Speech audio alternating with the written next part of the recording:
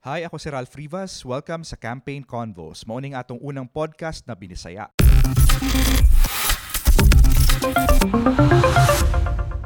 Kauban nato ron si Ryan Macasero, ang atong Central Visayas correspondent. Hello, Ralph. So Ryan, ako pangutan na unsa bay role kaning sa Sugbo sa national elections? Unsa ba kadako ang impact niya sa mga botante? I know na vote rich ning Cebu.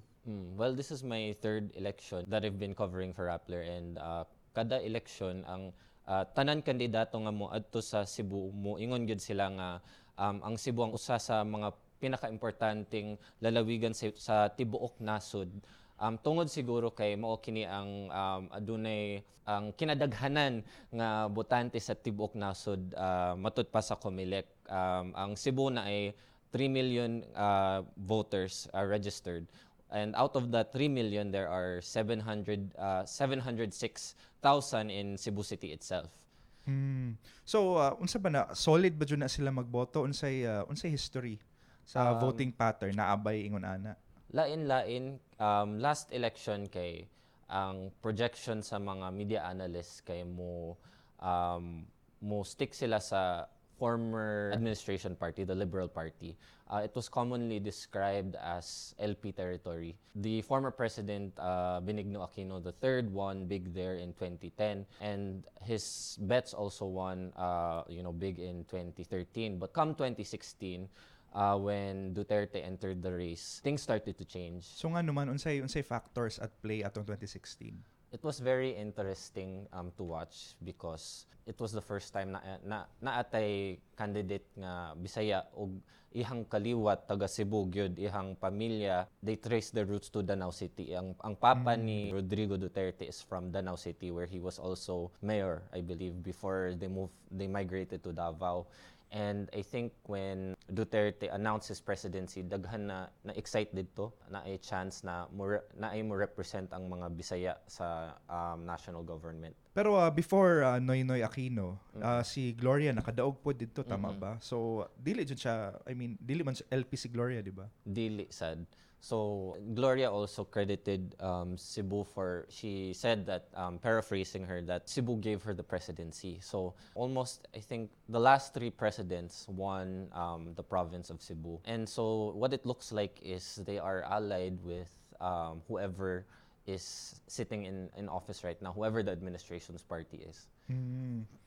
So atong 2016 si Duterte lagi nakadaog, tama ba? Pero ang vice president, the interesting thing in the 2016 campaign was, despite Duterte's popularity, his running mate Alan Peter Cayetano lost to Leni Robredo by a big margin. Leni Robredo got over 800,000 votes, while Cayetano only had 656,000 votes. Nganong dili sila ganahan kang Marcos or kang Cayetano? I think that's exactly it. Kay Cebu has never voted for Marcos.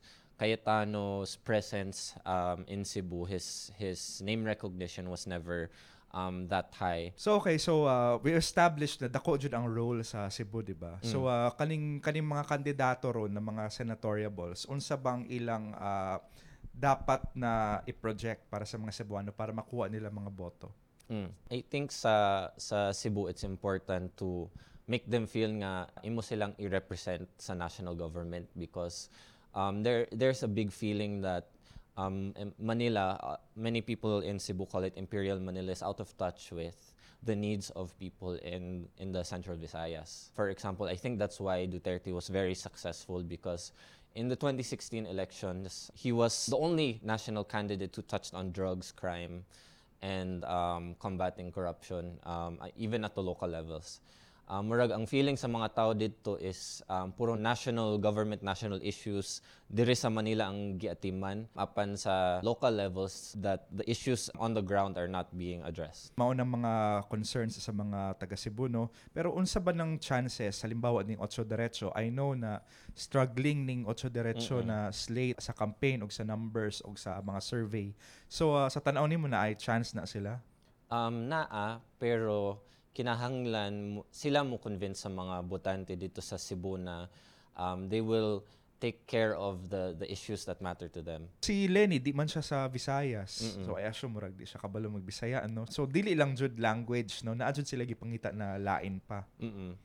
I think it was Lenny's experience working outside of Manila, that she came from Bicol. So Cebu as a region, not just Cebu City itself, but the province, could connect that she would understand what the needs are of people who are living in more rural areas, because her campaign was centered around going to the Laylayan.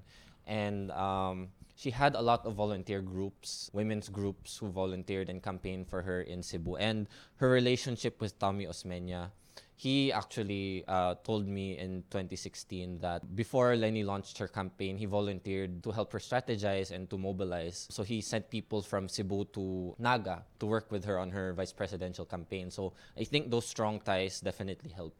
Kabahin sa pag-endorse ni Osmeña ni Bongo, I think kinahanglan ta mo tan-aw sa situation in a more nuanced view. Despite the fact na nag-away silang Duterte and Osmeña, Osmeña said that he's been friends with Bongo for a long time and he's helped him in ways that he didn't elaborate on. But there's Dugay na sila mag-amigo. Kanang with my conversations with Mayor Osmeña, he's always talked about how dugay na sila amigo ni Duterte mismo. So murag nahibong bitaw ko kung anong kalit siyang giaway. And I think there's still a backstory to explore there that we haven't heard from yet. Because Osmeña himself did not elaborate where it came from. So I don't know if this is one of the ways of trying to reconnect with the president to endorse his, Bongo, who is a favorite of the administration. So is helping him in Cebu possibly his way of making amends with the president? We don't know yet. Kaning administration slate, murag duha ni sila kabuok na aning kang Inday Sara, kaning hugpong, tapos napon ng PDP laban kanang kang President Duterte. So unsang effect ana aron na murag duha ka buok na slate? Murag dili kayo dako ang impact nga naay duha ka slate sa Sugbo, kay it's never been nga kinahanglan butaran gud nimo tanan sa slate. I think Cebu has always voted individually, as we've seen, kay bisan